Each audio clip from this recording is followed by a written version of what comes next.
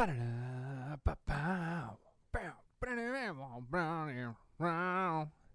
folks. Welcome back to the Whatever Podcast with your silky-voiced host, Charlie Stone. I hope you enjoyed that last episode because I sure did.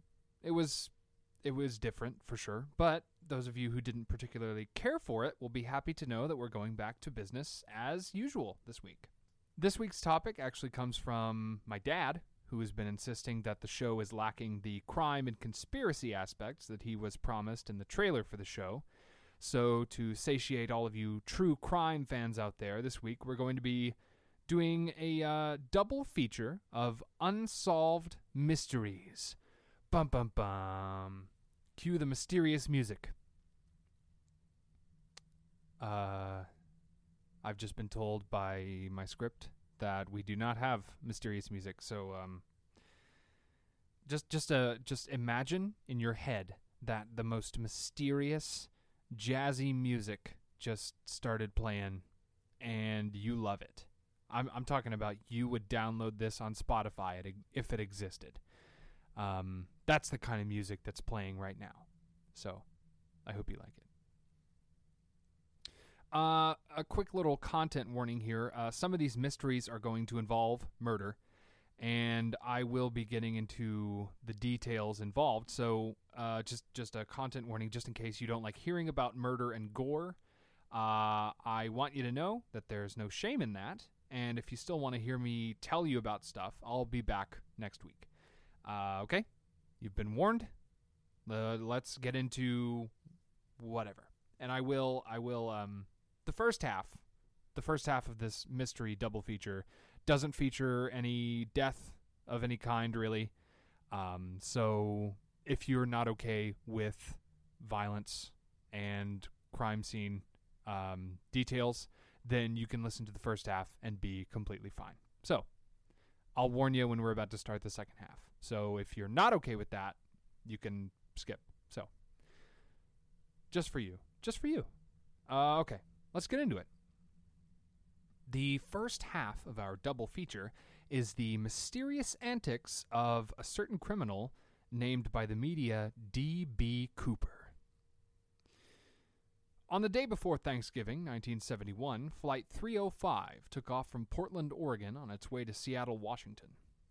A man going by the name Dan Cooper approached the counter of Northwest Orient Airlines and purchased a one-way ticket for the flight to Seattle and soon boarded. He was a nondescript white man about 6 feet tall with dark hair, sunglasses, and a suit, and he was in his mid-40s. He sat on the jet, ordered a bourbon and soda, and waited. A while into the flight, Mr. Cooper flagged down a flight attendant and handed her a note. She didn't read it at first because back then, a lot of guys on flights handed flight attendants and stewardesses notes with propositions, and that's not great. So she didn't really think a lot of it. But Mr. Cooper flagged down this flight attendant again and said that she should read the note because he had a bomb in the suitcase he was carrying. She sat down next to Mr. Cooper and he opened the case.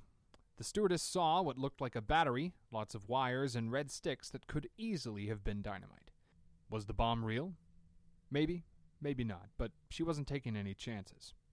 Cooper sent her up to the cockpit with another note demanding $200,000 in $20 bills, 4 parachutes, and the absence of any funny business.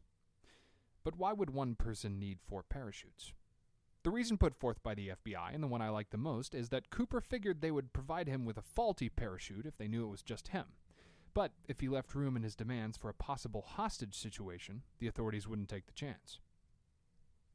The flight only took about 30 minutes, and the crew was able to land near the Seattle airport without the passengers knowing what was going on. Cooper asked for the jet to land in a well-lit but remote area where the police would give him the money and the parachutes. Cooper's plan was not made clear in his note, but it was apparent that he was going to jump off of the jet mid-flight with a 20-pound bag of money. Cooper let all 36 passengers exit the jet, along with some of the staff, but kept the necessary staff on the vessel. Cooper also made one of the staff explain to him how to work the stairs at the back of the jet before takeoff, and was evasive about why he needed to know. Once they got going again, Cooper ordered the pilots to head for Mexico, but they would need to refuel on the journey, so Cooper said they could stop in Reno, Nevada to gas up again.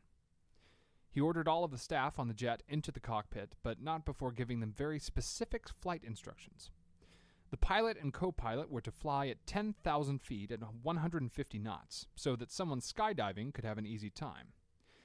Somewhere about 25 miles north of Portland, there was a bump from the back of the jet, and the cabin was depressurized. And the pilot made sure to make note of this, but no one wanted to make Cooper mad or edgy, so they stayed in the cockpit until they landed in Reno.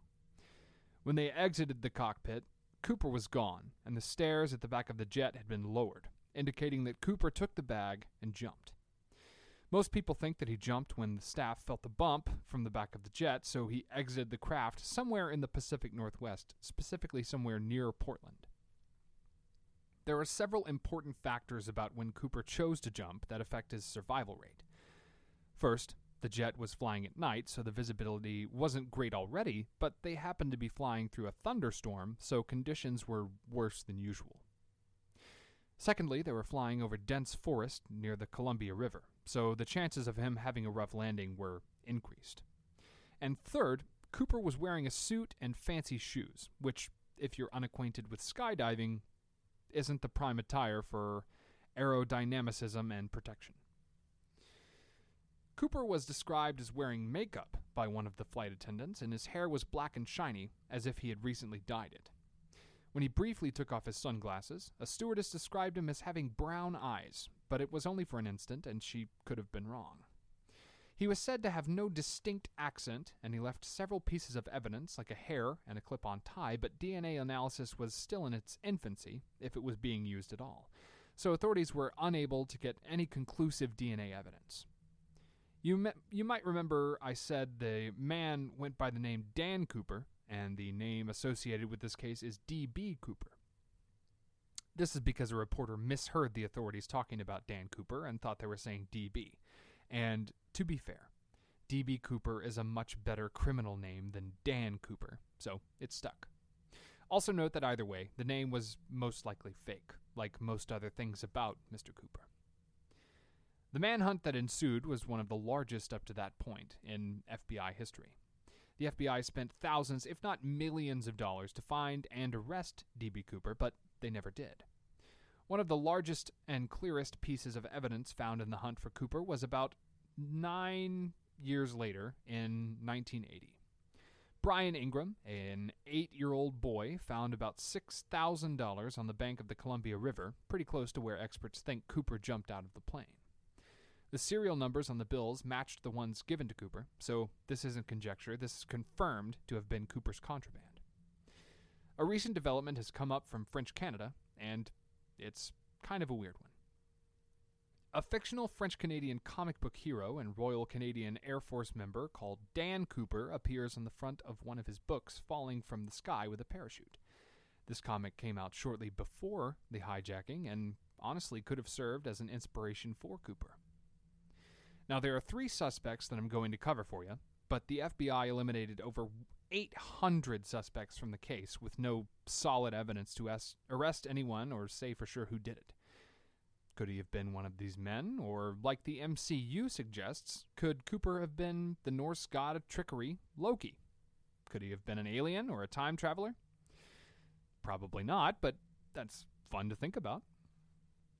The first suspect, and the one that I like the best for Cooper's true identity, is Richard McCoy Jr., who was arrested not long after Cooper's air robbery for another air robbery, but he didn't get away like Cooper did.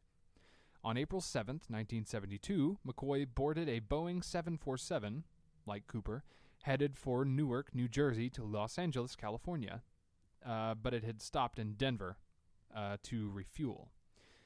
A few minutes after they were heading back on their way, a stewardess was told that a man on board the jet was holding a grenade. She investigated, saw that it was true, or at least it looked like it was true, and notified the pilot. An undercover pilot walked through the jet, but McCoy grabbed him and told him to give a note to the stewardess to give to the cockpit. The note essentially said that McCoy wanted $500,000 and 4 parachutes, or he would blow up the jet and everyone on it. The staff, of course, complied, and landed in San Francisco, California, where United Airlines officials would give McCoy the money. McCoy then let the passengers go and told the crew to fly at 16,000 feet at 250 miles per hour over Utah communities, which sounds a lot like what Cooper did. McCoy bailed out and resumed his normal life. Handwriting experts were able to match his handwriting to the notes given to the crew, and McCoy was arrested after authorities found $499,970 at his house, along with other incriminating evidence. And part of me really wants to know what he spent that $30 on. What could it have been? Was it like a trampoline? Did he buy a trampoline with his new $500,000? I really hope it wasn't. I really hope it was something better. McCoy, if you bought a trampoline, shame on you. And they found other incriminating evidence there too. McCoy later escaped prison and was killed in a shootout with the police without ever confessing to have been D.B. Cooper. Now, there are problems with McCoy being Cooper, although McCoy looks very similar to the sketch of Cooper, which is famous in the Cooper community. Firstly, McCoy was around 29 at the time of the Cooper hijacking, while Cooper himself was described as being in his 40s, maybe 45, 46. Secondly, McCoy was on leave from the military during Cooper's hijacking and was visiting family in the Utah and Nevada area, so he was nowhere near Oregon or Washington. A lot of what McCoy did does sound like Cooper's antics, but part of me thinks that McCoy just read the details about Cooper's hijacking and decided to mirror his behavior. He did jump out of the plane, just like Cooper, but he had a flight suit and a helmet and stuff on, and he used a parachute. But he was able to conclusively hit the ground and start running. Authorities never found Cooper's body, so he could have died, but, where's the body? The second suspect is Dwayne Weber, who supposedly confessed on his deathbed to being D.B. Cooper, but this is highly debated about its legitimacy. Weber died in 1995 from kidney disease, but not before telling his wife of 17 years, quote, "I'm Dan Cooper." The authorities looked at Weber for being a suspect because he had both a military and criminal past, but he was never apprehended in connection with Cooper. Weber may have had military training, but he didn't have parachute training, and his fingerprints also didn't match those found on the Boeing 747 that Cooper hijacked, or the DNA evidence later found on a clip-on tie that Cooper left on the jet.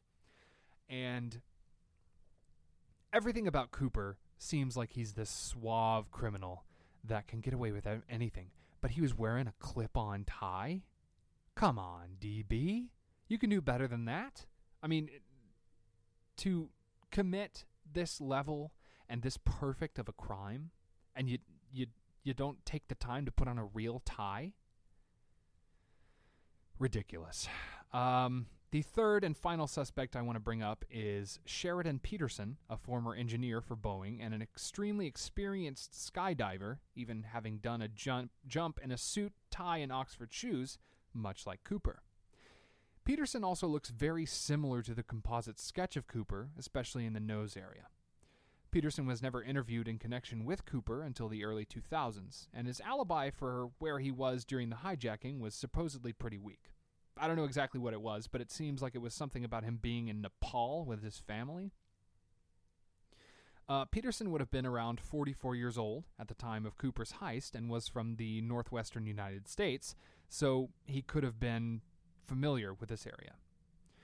The thing that throws me off, though, Peterson lived a very charitable life, often being involved with causes like protesting the Tiananmen Square massacre and was very involved in the civil rights movement.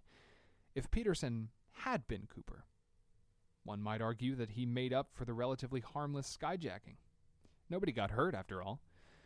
A lot of people were scared, and a lot of money was stolen, but, it wasn't a violent crime.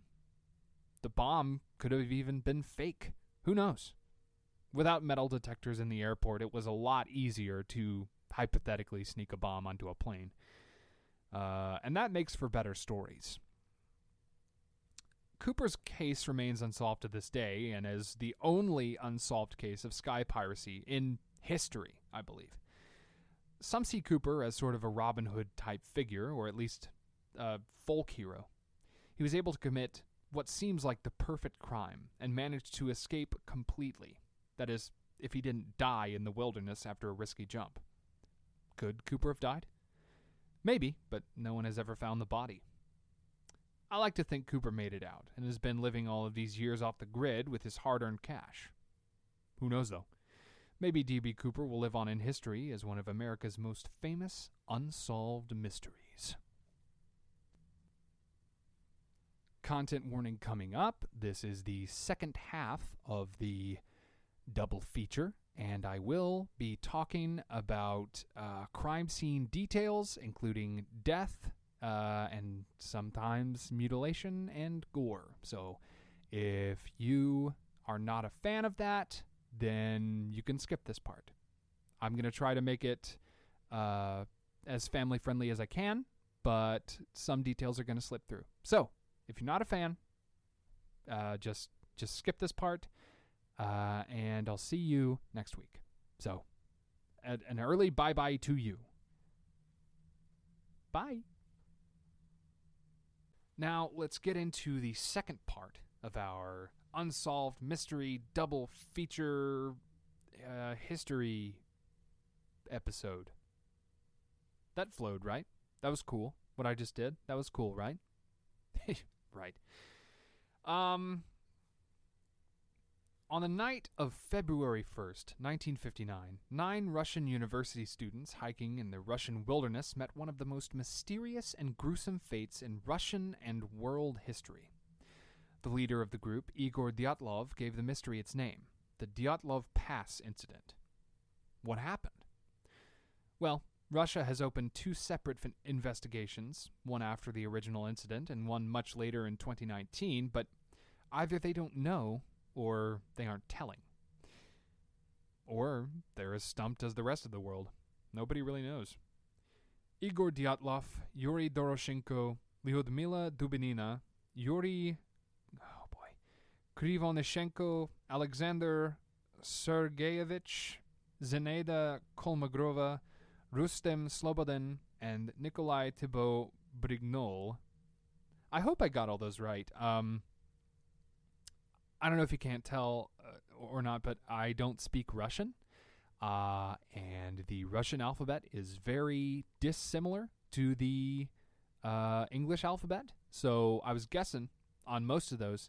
And if you are a Russian listener or someone of Russian heritage, I do apologize that I butchered those names. But, have a little grace maybe. I don't know. That's all I'm asking.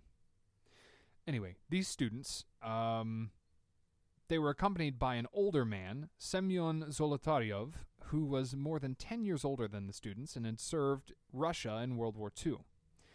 I think the reason he was there was because he was an experienced guide and could help the students if they got into a jam. There was another student, Yuri Yudin, who left the trip early because of back pain due to sciatica. And that's very fortunate for him. Not in the moment, I'm sure. I'm sure he was kind of disappointed and his back was definitely hurting. But overall, that's way better for him that he sat out of this one. And it will become clear very soon why. During the Cold War, Russia encouraged its students to compete in challenges to prove that they were better and stronger than American students, or at least that's what I got from the research. One of the ways they did this was to encourage competitive hiking and skiing through the harsh Siberian wastes, and this was the kind of expedition that the Dyatlov group engaged in. Something to remember is that the hike was government approved, so the government probably didn't want to sabotage the students. Just remember that for later. The expedition started in the later days of January and was planned to be about 3 weeks or so of hiking and survivalist stuff and skiing, but that wouldn't work out. The last day the group was close to civilization was January 27th, when they spent the night in a town called Vizhai. I think that's how you pronounce it. And were gearing up to head to another place called Gora Otorten. Gora Otorten. In the Ural Mountains. The next day, after some hiking, Yuri Yudin had to had to drop out and stop hiking because his body hurt with the sciatica. And I think he also had some stuff like congenital heart disease. I read that in a few reports, but there was conflicting evidence here and there. So I think that he had some other stuff going on with him. After Yudin left, the others continued hiking for a few days, with people taking pictures and making diary entries. So some of the events leading up to the tragedy are documented, but the event itself remains a mystery. After waiting until February 12th, Yuri Yudin began to become concerned because everyone else hadn't come back yet. But expeditions like this sometimes hit snags, so he waited. Eventually, after a few more days, the government sent out a search party for the missing hikers, and what they found didn't make any sense.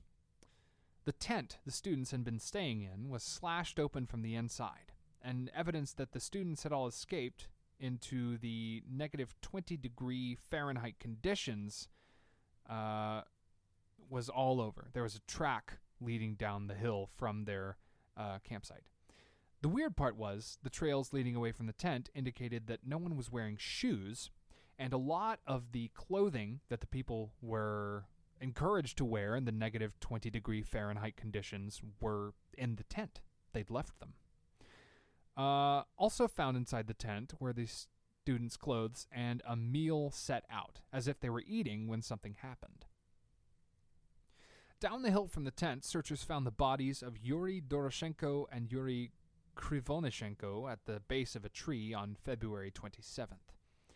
They were sitting around a long extinguished campfire, and branches were missing several feet up the tree, leading people to believe that one of the hikers climbed up and got fuel for the fire.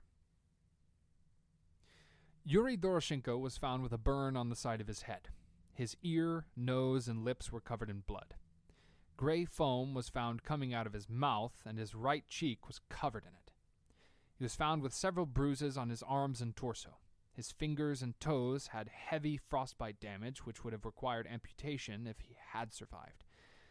The official cause of death was listed as hypothermia, but this doesn't account for the bruises.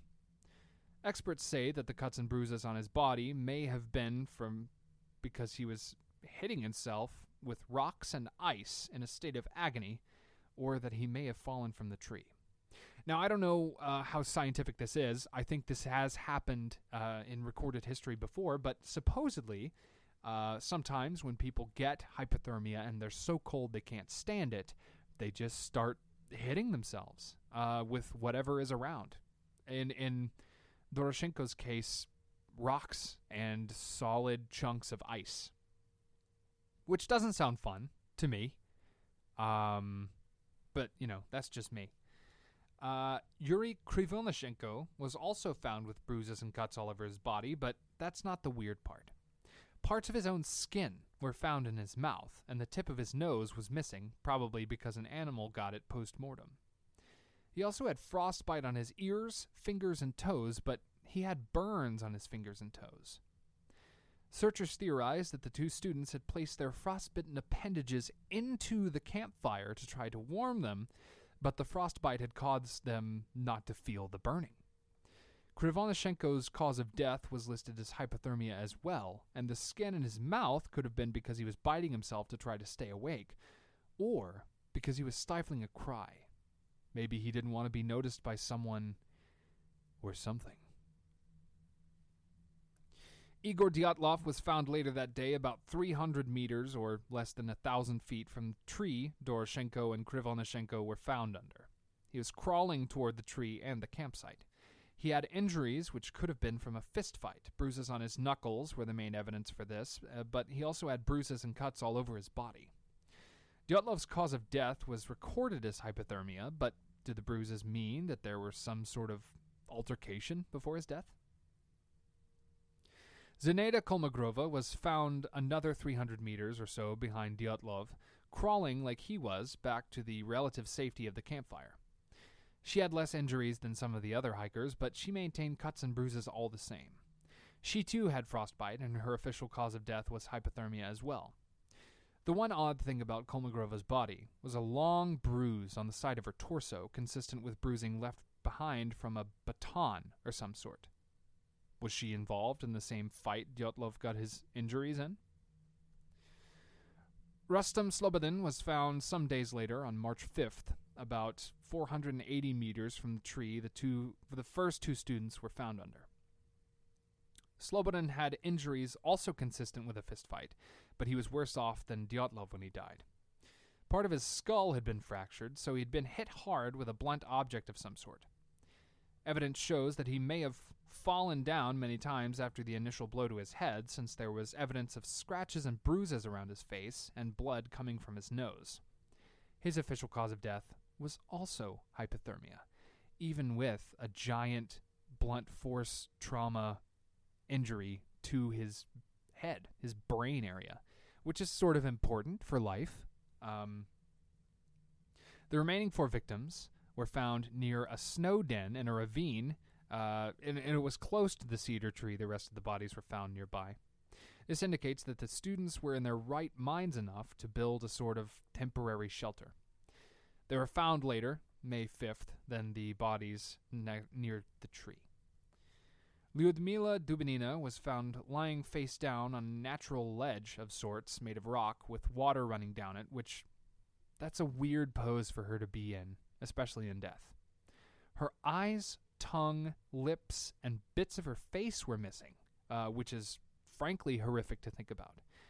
Some people think that the soft tissues were destroyed more quickly than the rest of her face and her body because of the water.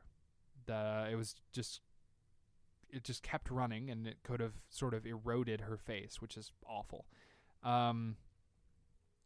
Or maybe a scavenger animal of some sort, like a buzzard or some other bird of prey. They got to her before the searchers did. At least 6 of her ribs had been broken on both sides with some sort of massive force, and there was a truly massive hemorrhage in her heart. During her initial autopsy, 100 grams of mucosal mass were found in her stomach, which was mistaken for blood, which would have indicated that she had probably been alive when her tongue was removed. Yeesh. Dubinina was found with Yuri Krivonishenko's jacket, which, get this is very weird. It registered radioactivity. And that adds another complex layer to the mystery. Why? Why was it setting off a Geiger counter? Odd. Semyon Zolotarov, the oldest man in the group, was found with a pen and notepad in his hands and a camera around his neck. He hadn't written anything down, and the film in his camera had sustained water damage, so there were no usable prints. Oh, and his eyes were also missing, and some tissues from his face were gone. He also had an open wound on the side of his head, and he had 5 broken ribs. He had injuries very similar to Dubinina's, leading some people to theorize that they were injured by the same thing. Their injuries are consistent with a bomb blast, but no one can be sure. No shrapnel was found at the crime scene that the government told the Russian citizens about anyway. In the autopsy, these broken ribs were attributed to something with the force of a car crash. Like if a truck going at a decent speed had hit these people, that could have broken their ribs like that. But there were no cars out there. So a bomb sort of makes sense? Maybe? I don't know. Alexander Kolevatov was found with the others, but his death is less consistent with hypothermia because of something odd in his autopsy report. Experts said that he had a, quote, deformed neck, which might be what killed him. He also had a wound behind his ear. These two things are consistent with methods used by Russian special forces to kill enemies, though this theory has never been confirmed. His injuries could also be linked to the injuries sustained by the other members of the party who could have been in fistfights. Finally, Nikolai Thibault Brignol was hit in the head with something. Hard. Multiple fractures to his temporal bone would have caused a concussion, if not immediate death. Experts theorize that he was either thrown violently against something, or he was hit in the head with a large rock or some other blunt instrument. I'm pretty sure this guy didn't die of hypothermia. So now that we've covered the ways the bodies were found and their causes of death investigated, let's go over some theories about how they could have died. Now, I have to say, these are just theories. The true cause of death and why they left their tent may forever be a mystery to everyone, except maybe a few Russian officials. First of all, the avalanche theory states that a large amount of snow came down a hill the hikers were camped nearby. A slab avalanche is essentially a large brick of highly compressed snow that could hit someone like a truck, like I said earlier. The official cause of death for the students not killed by hypothermia was, quote, a compelling natural force, which could have been an avalanche. The snow could have piled up in front of the exit of the tent, leading to someone to slice open the tent, and everyone made a quick exit. They could have also heard an avalanche coming and wanted to get out quickly, only for them to be hit with the avalanche. Now, this is, I guess, the most natural theory, but it's also kind of boring, you know? This is a huge mystery, and people want to attribute it to an avalanche. That's just not very creative of them, and I don't like it. It's just not compelling enough to be the true reason behind this mystery. Another one of the explanations I like the best is that the Russian government was testing some sort of secret weapon out in Siberia, and the Dyatlov group accidentally stumbled upon a testing site. Now, this might account for the strange behavior and also some burns on nearby trees, which could have been from a very hot, very directed energy, like a laser. This could also account for the blunt force trauma inflicted to several members of the party, like the radioactivity found on some of the clothing. The only problem is, like I said earlier, why would the Russian government, who is encouraging these kids to compete and show that they are physically superior, tell them to cross the path of weapons testing? It doesn't make any sense in that way. And it could be possible that they went off course and accidentally stumbled upon this site. And some of the theories put forth are that the government was testing parachute bombs that would come down and explode in midair, sending shockwaves or, matter just flying. And they could have hit these people and caused these injuries. But, again, where's the shrapnel? Where's the parachutes, for that matter? There are too many things left unaccounted for. Another possible explanation involves a nearby tribe of people called the Mansi, who are notoriously cut off from society and so, by default, are pretty mysterious. According to some theorists, the Mansi tribe found out that the hikers were on their land and killed them. There's been a lot of speculation about the Mansi people, and several Mansi were interviewed in connection with the deaths, but none of them confessed. The Mansi are mostly peaceful people, so they would have had no reason to kill the Dyatlov group. In addition to this, there were no other footprints found in or around the campsite, so unless they covered their tracks very well, there's no solid proof that anyone else was in the camp.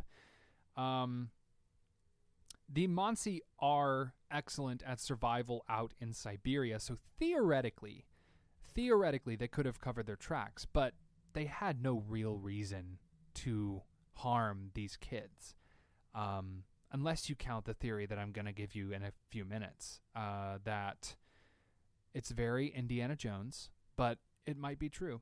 Probably not, but it might be. So now that we've heard some of the possible explanations, let's look at some of the weirder ones. How about it? Now, Russia is located near the Himalayas, and who do we know that could do this kind of damage and also lives in an inhospitable, negative degree environment? That's right, episode 1 star, the Yeti. Of course, there are theories and stories about Bigfoot all across the world, and if you didn't know that after you finished this episode, go listen to the first episode about Bigfoot. There is a quote-unquote documentary about the Russian Yeti called something like Russian Yeti, the killer lives, or something like that. And it focuses on the Dyatlov Pass incident as evidence of a violent, hairy wild man coming from Russia. The Mansi people I mentioned earlier also have wild hairy man legends about a giant who lives in the forest called the Mank. It is a nature spirit or something similar, and it falls under the category of Bigfoot adjacent, according to me. Could the hikers have been killed by a Russian Bigfoot? This would provide an explanation for the brutality of some of the deaths, but it wouldn't explain a whole lot of other things, like a lack of other footprints around the bodies, and why 2 people were missing their eyeballs and various other things. Do Yetis eat eyeballs? I suppose we'll never really know because, like I said, I'm sort of Bigfoot agnostic. So I don't think that he did it. He could have, but I don't think so. Another less plausible theory, the one I'm a fan of, is that this incident was an alien abduction gone wrong. The radioactivity of the jacket and the burns on the trees could have been explained by extraterrestrial activity, and the strangeness and inconclusiveness of the deaths could also be explained away by things we simply don't understand. There's not a whole lot of evidence to support this one, but, and I can't think of a reason aliens would need to kill people with blunt force trauma, but it's something to consider. I mean, they probably wouldn't leave any evidence behind, because they're aliens and we don't understand them. Yeah, probably not aliens, but maybe. If you're looking for an explanation, why count this one out? The final weird explanation, and probably my favorite, starts with Russian mythology, which I'm not going to get into as much depth with as the last episode about Irish mythology, which I hope you liked, by the way. I hope you enjoyed that. Thousands of years ago, when the Greeks were at the height of their power, the Russians were also doing stuff. One story that has survived the ages tells about a massive statue made of pure gold hidden somewhere in the Ural Mountains, which is where Dyatlov's group was. Stories say that the Golden Baba, or Golden Woman, is a magical statue, much like the South American statue El Dorado, and it has the power to teleport itself if it's captured. Stories also say that it can roar to scare off potential fortune seekers. Not only is the statue magical, but it also has magical guardians or priests that stand vigil around it to make sure it's not taken. The Golden Baba is also often featured in Mansi folklore, so this could be a potential connection. Did the hikers get too close to finding this mysterious golden statue, so the guardians or the Mansi people had to kill them to keep their secret? Probably not, like I said. But this is my favorite implausible theory. Like I said, it's very Indiana Jones. It's very Uncharted, if you've ever played that series. One of my favorites. I love Uncharted and Nathan Drake. So, that's the Dyatlov Pass incident. No one really knows how these kids died unless someone high up in the Russian government does, in which case they'll probably never admit to it, since it was most likely the result of weapons testing gone wrong. Then they'd have to admit guilt, which I don't think they would do, much like many governments I could name. But I won't, because I don't want to get in trouble with the American government.